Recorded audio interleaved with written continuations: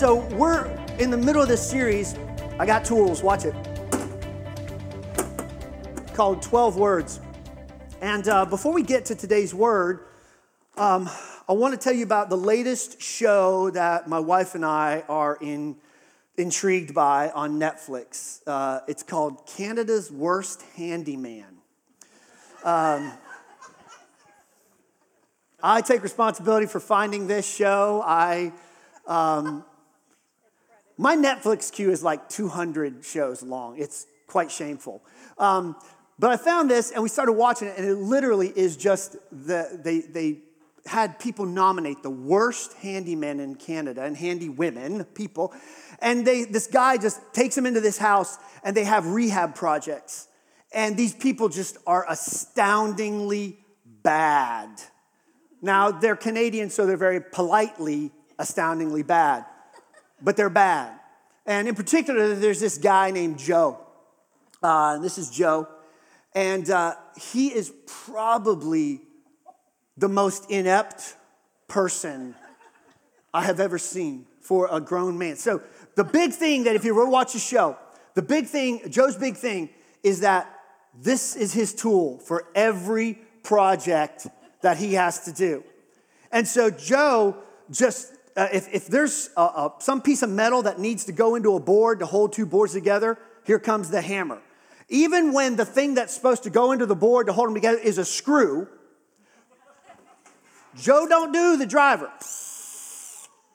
Joe just takes the hammer, puts the screw there, and starts wailing on the screw until it goes into the board. Just hits and hits and hits. He has no idea what the tool is for.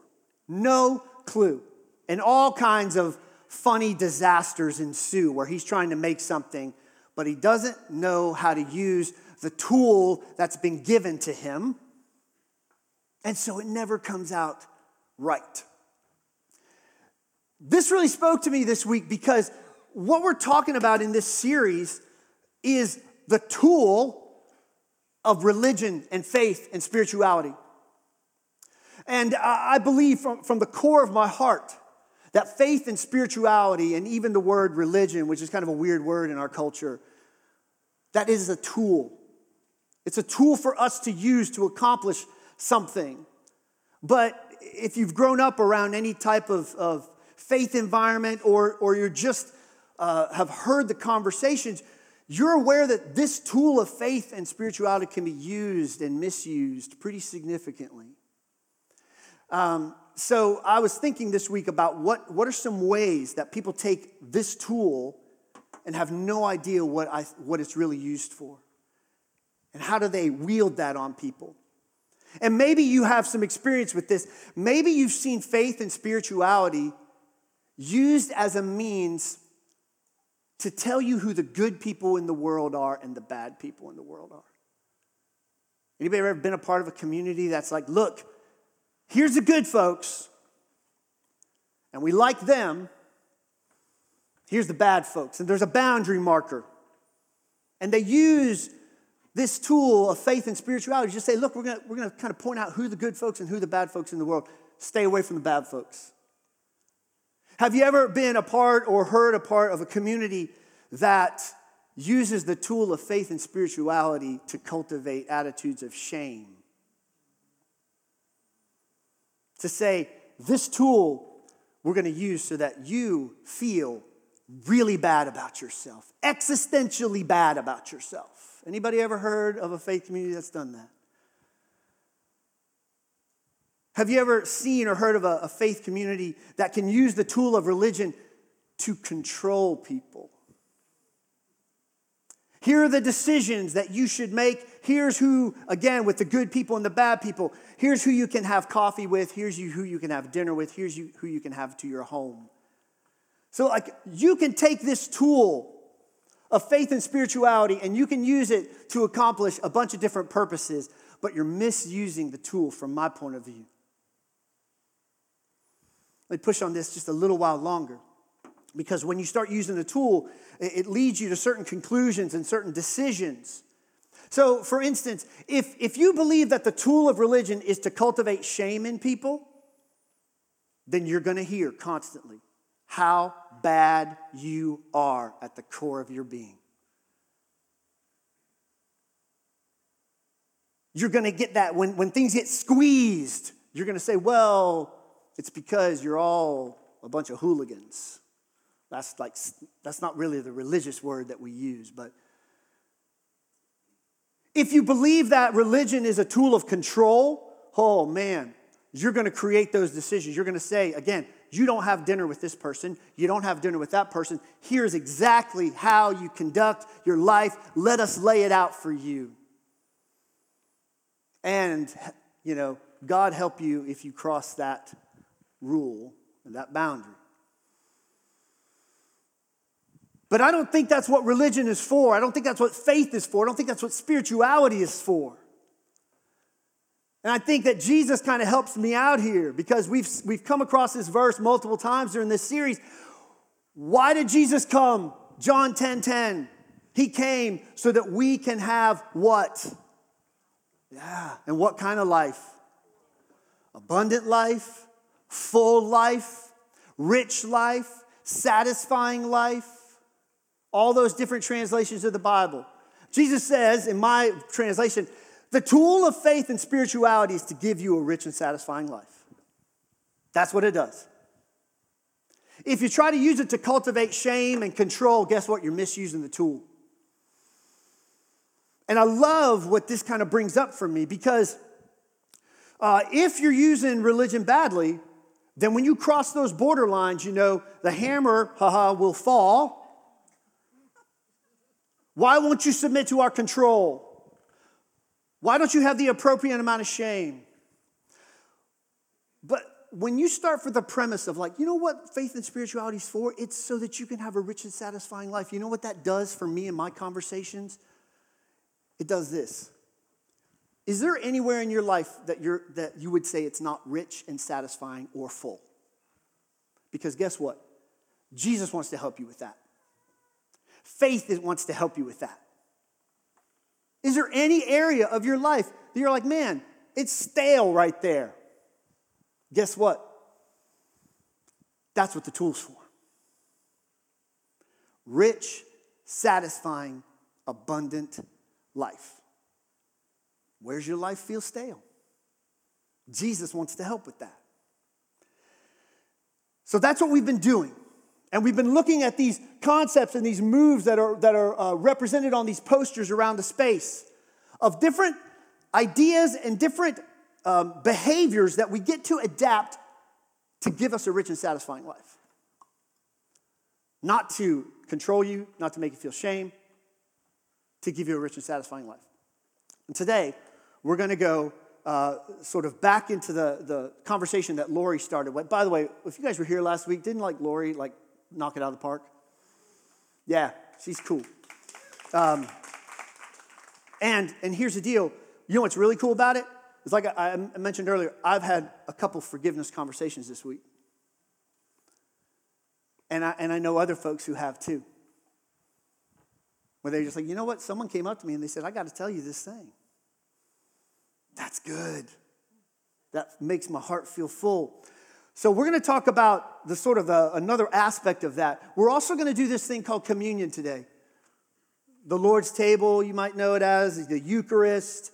But it's essentially a remembrance of Jesus' sacrifice. And it is something he commands the church to do. And what I want to do is start off with a verse in a letter that was written to a church in Corinth by a guy named Paul. And in 1 Corinthians 11, he is giving the church instructions on communion. And we read these almost every time we go to the table. But this is what Paul says. He says, I received from the Lord what I also passed on to you. The Lord Jesus, on the night that he was betrayed, he took the bread. And when he had given thanks, he broke it and said, this is my body, which is for you. Do this in remembrance of me. And in the same way, after supper, he took the cup, saying, this cup is the new covenant in my blood. Do this whenever you drink it in remembrance of me. For whenever you eat this bread and drink this cup, you proclaim the Lord's death until he comes. So then he draws a couple conclusions.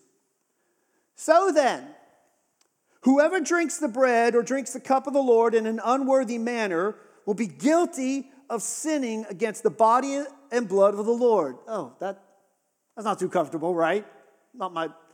Anybody else? That doesn't sound like a good thing. Everyone ought to, what's it say? Examine themselves before they eat of the bread and drink from the cup.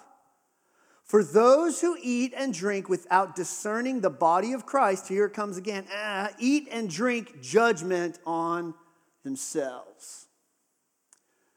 So, Paul says, look, this is not a snack.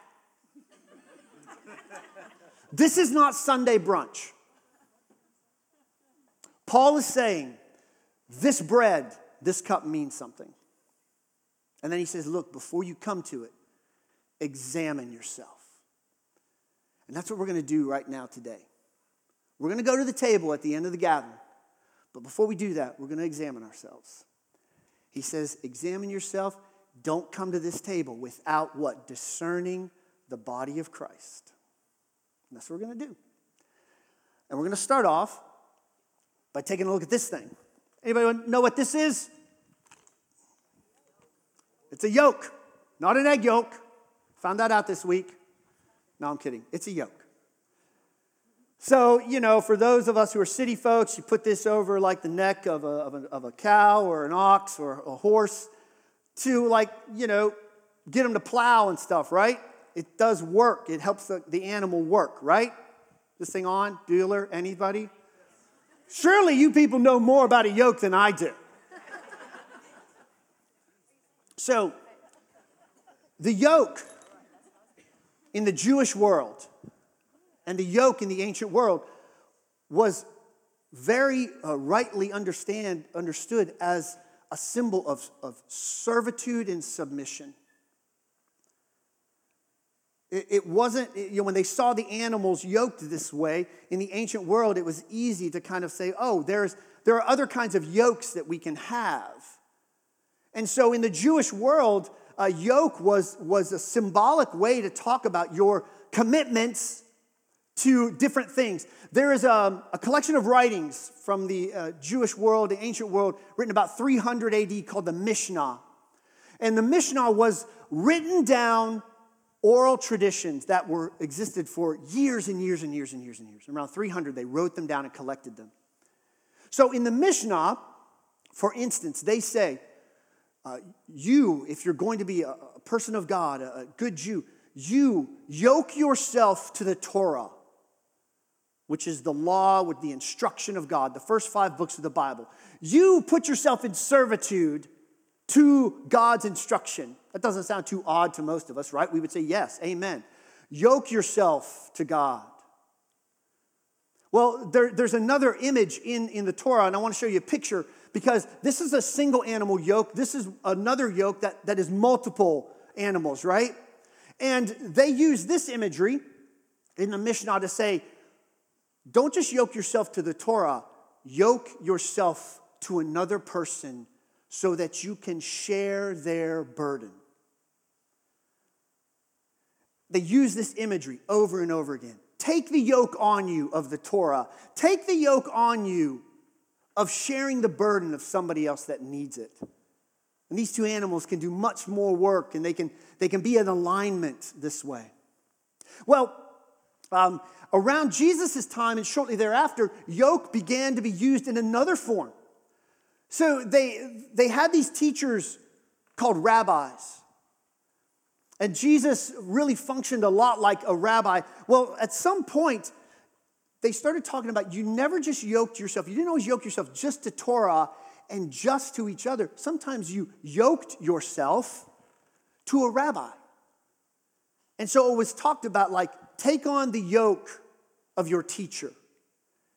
And what that meant is that your rabbi or the rabbi had a way of interpreting Scripture, had a way of living out life with God. And the traditions would say, yoke yourself to that rabbi. And you see Jesus adapting this language in Matthew 11 when he says, maybe you've heard this, take my yoke on you. And when he does that, he is just really entering and using the words of his culture to say, take on my way of life. Take on the way I read scriptures. Submit to it. Become its servant. Well, here's what's interesting about that. Jesus' yoke just happens to involve radical forgiveness. Radical forgiveness. Not just of us from God, but between each other. So when Jesus says, look, take my yoke upon you, submit to it, live it out. Well, what he's saying is like, take on this yoke of radical forgiveness. So in Matthew 6, for example, he talks about this in the context of prayer. He says, look, if you forgive other people when they sin against you, your heavenly Father will also forgive you.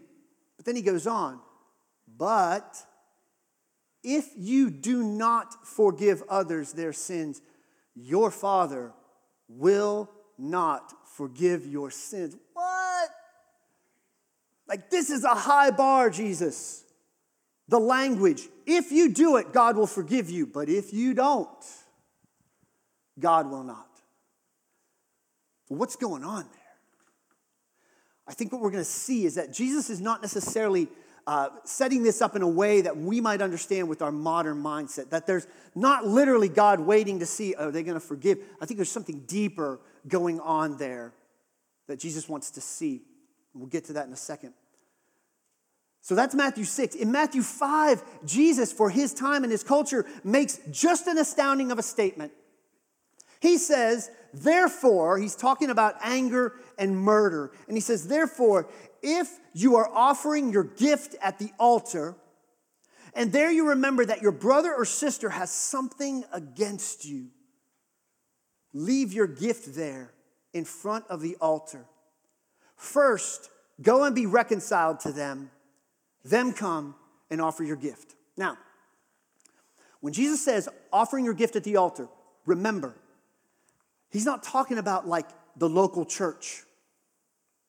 In the Jewish world, there's only one place with an altar. Anybody know where it is? It's in Jerusalem. There's only one altar in this context. There's only one place to offer sacrifice. That document that I referred to earlier, the Mishnah, this is what they say about the importance of offering sacrifices. A guy named Simeon the Just said these things. By three things is the world sustained. By Torah, God's instructions, by temple service, which is the offering of sacrifices, and by the deeds of loving kindness. So this guy says, look, the whole world revolves around reading God's word, offering sacrifices at the temple, and doing good things for other people. And Jesus comes along and says, wait a minute. There's something that takes the place or supersedes the giving of the sacrifice. Jesus says, look, if you're about to give your sacrifice, that corner, that whole thing the world revolves around, and you realize, I'm not right with somebody. What's he say? Leave it and go make it right. You know what makes it even more astounding? Jesus preaches these words in a place called Galilee. This is home. When he preaches these words, go leave your temple at the altar in Jerusalem is about 80 miles away from Galilee. Thank heaven for Google Maps. I love this. 1 day and 11-hour walk. How important do you think Jesus says forgiving each other is? He says if you've done the journey, you've walked the 80 miles to the temple, to the altar, you've got your sacrifice, and right then you're like, oh, wait a minute, I ran into Bob's mailbox the other day. Take your hand off it, and you start to walk back to Galilee. Make it right. Now, in our context, just for fun, this is what it would look like for us. Walk to Port St. Joe. You get to Port St. Joe, things ain't right, start walking back. to Tallahassee and make it right. How high does Jesus hold forgiveness? Pretty darn high. So this phrase popped up in my head this week, and it's simply this, that like, again, Jesus, his yoke involves radical forgiveness, but then this question started popping up in my head. What does Jesus know that I don't?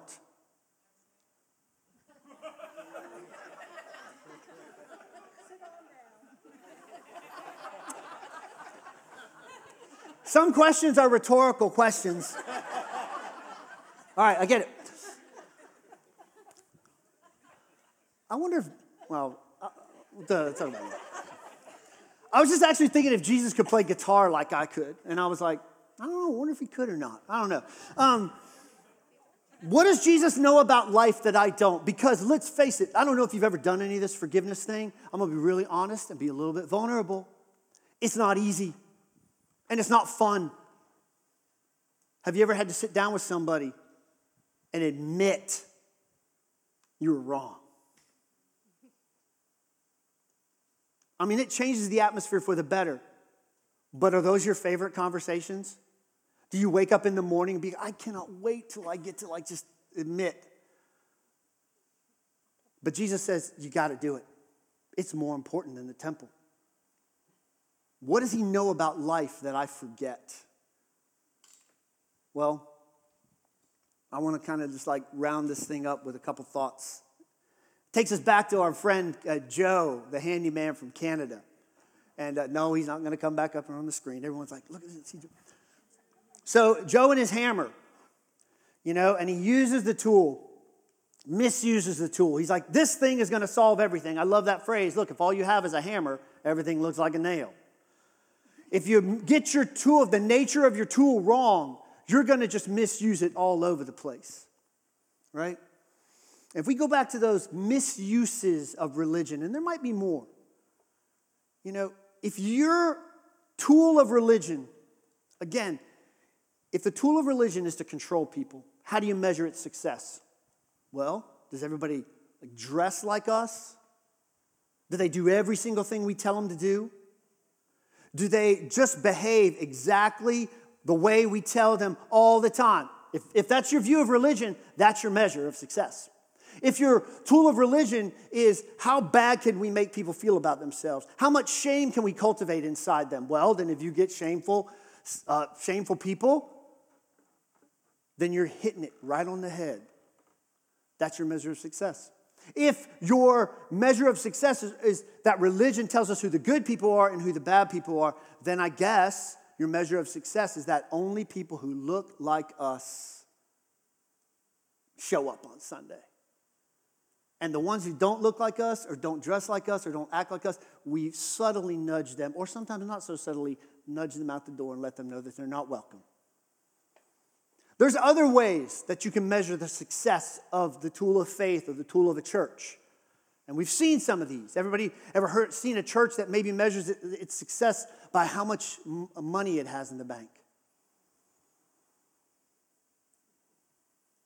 Maybe that's how you measure success of your tool. Anybody ever been around a church that measures its success by it has the loudest voice on political issues or social issues? It's not a bad thing. I don't know if it's the way to measure the success of a church, but some churches do that. Have you ever been around a church that measures its success by, hey, we got all the cool people. The coolest people come to our church. There is no air, no oxygen between the fabric of our musicians' skinny jeans and their flesh. They're so tight. We are so cool. We got beards and hats for days. You ever been around a church or seen a church that, look, a lot of churches measure their success by their size. Some churches would say, you measure our success by how inclusive we are.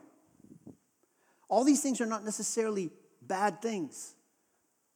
But I want to suggest to you that they're not the way Jesus says to measure the success of your community. And thankfully, I got Jesus to back me up on it. Because in John 13, Jesus says, I'm going to give you a new command. Love each other. Love each other as I have loved you. That's the way you love each other. And then he tells you what the measure of success is. By this thing, everyone will know you're my disciples. If you, what? Love each other. If you love each other, that's how the world will know. Not if you're the loudest, the biggest, the richest.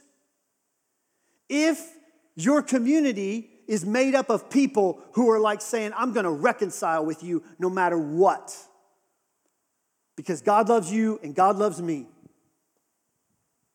And let's sit down and get right with each other. That's the way the world's going to know. Jesus said it. Let me show you a picture of something called the Dead Sea. Anybody heard of the Dead Sea? Dead Sea is just a little bit, you see, east of Jerusalem. We got some pictures of it. It's the lowest place on earth.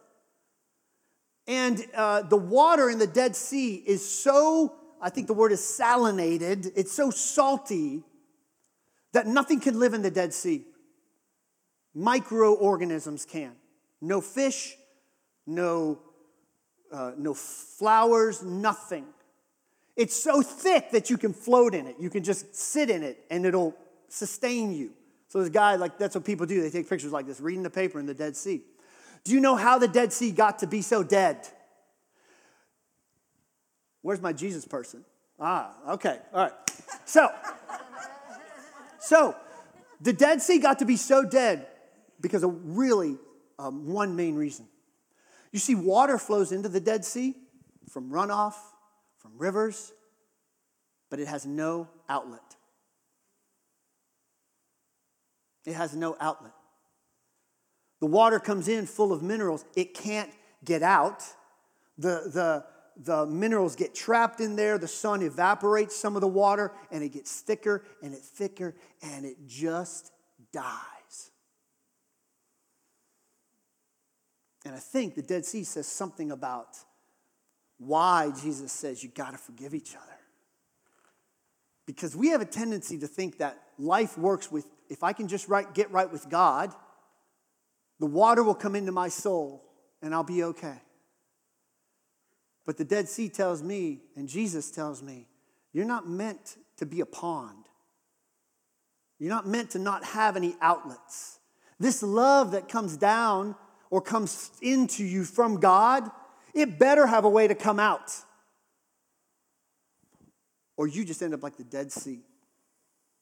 You think that you're growing and you think that this is like, oh, this is the way this works. God loves me. I can't stand that person. And God's like, no. You're dying. You're dying. Because you're meant to be a conduit. You're not meant to be a sea with no outlet. So when you go back to that statement in Matthew 6, again, Jesus says, look, if you forgive other people when they sin against you, your heavenly Father will also forgive you. And then if you don't, God won't. What I read that is Jesus saying, like, this is not a chicken or the egg thing. Like, you have to get both of these things right. They're intrinsically and inseparably linked. Forgive other people and God forgives you. If you just let it come in, you're going to dry up your soul and you'll never even realize it. Release that stuff.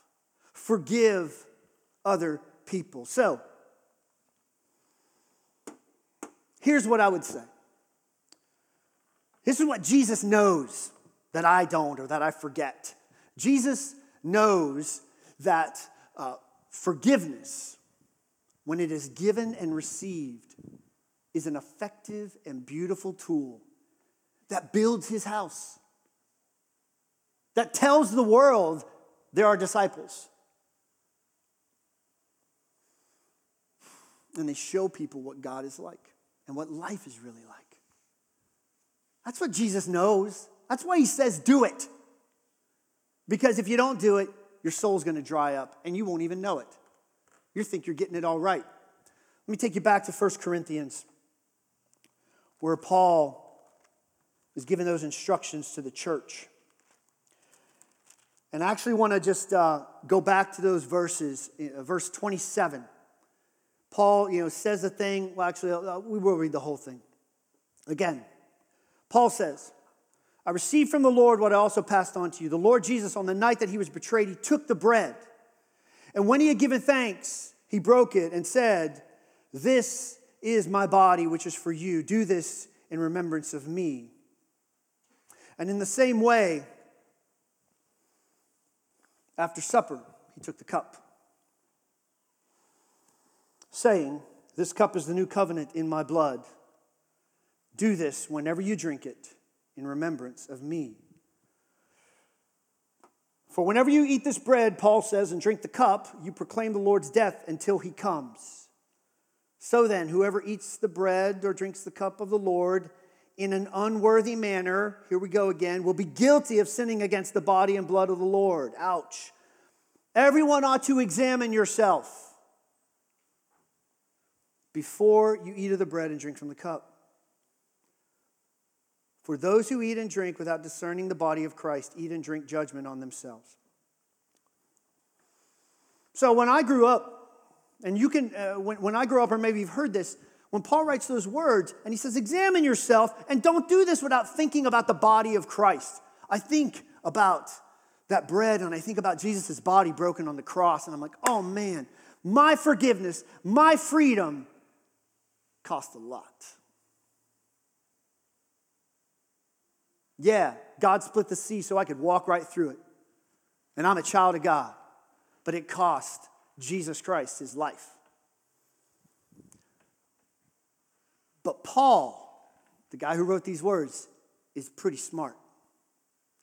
Because the whole of the letter of 1 Corinthians, Paul actually is talking to that church about getting community right. That church is a mess. They're having lawsuits. They're bickering. They have rich folks who are taking advantage of poor folks. And Paul gets to this. And he says, don't take this meal without discerning the body. And actually, funny enough, you know how Paul refers to the church in 1 Corinthians and in other letters? What does he call the church? Anybody? The body of Christ. So maybe what Paul's doing here, he's like, hey, don't come to this table and just think that your forgiveness is like this. Paul says, you think about the body, which means think about your relationships. Come to this table knowing that our spiritual life is not a Dead Sea life. The love comes in, the love comes out. Paul says, don't just do this. Do this thing. Now here's the good news. Look, if you had a forgiveness conversation this week, if you gave it, if you received it, guess what you did? You built Jesus' house. You worked on that, proclaiming to the world, look, we love each other. We're not always perfect, but we love each other. We get that done.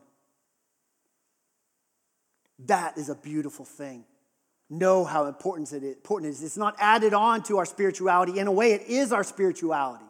If you gave forgiveness, if you received forgiveness from somebody, you built Jesus' kingdom on earth, and I thank you for it. Amen.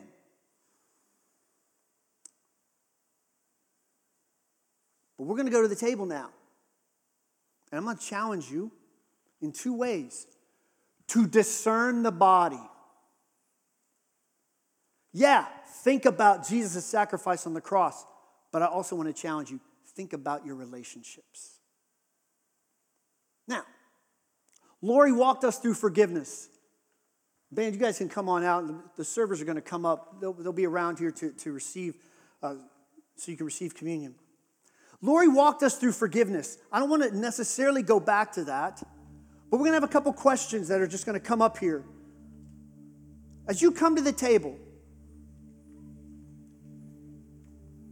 who Who do you need to be grateful for? God put you in a community. Is there somebody that just puts wind in your sails, that has offered you forgiveness, that walks alongside you, encourages you?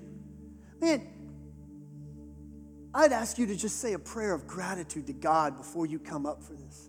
Discern the body. Think about your relationships. Maybe that person's in the room and you just walk over to him as you're coming up and you just say, thank you. Thank you. And the other question, is there anybody you're still struggling with? A relationship that's just not right? I want to be really, really clear here. There's folks in this community that are deeply, deeply, deeply wounded. And you know the name of the person, but God knows, and you know, and probably your close friends, I'm not there yet. It's too deep. It's too painful. Listen, God knows. I think all God would ask is to say, in your heart, can you be willing? Maybe not now, but can you say, God, I'm willing. I can't do it now, God. It's too big. But God, I'm willing. Can you claim that for yourself? Examine the body, discern the body. There's a relationship I need to get right. And then maybe, can you offer up a prayer for that person, even though you're not ready to go all the way to forgiveness yet? And not like the prayer, God, make a rock fall on their heads. Maybe a prayer of like, God, I don't even know what it means, but can you have this person in the palm of your hand? And when I'm willing, God, I'll go. But that's all I can say right now. So at E3, we do this thing called intinction. So there's going to be some bread and a cup. You're going to take the bread. If this table represents an opportunity for you to remember the cost of your freedom and the beauty of God's body, come. Take the bread, dip it in the cup. Don't take the cup and drain it. It's awkward for everybody.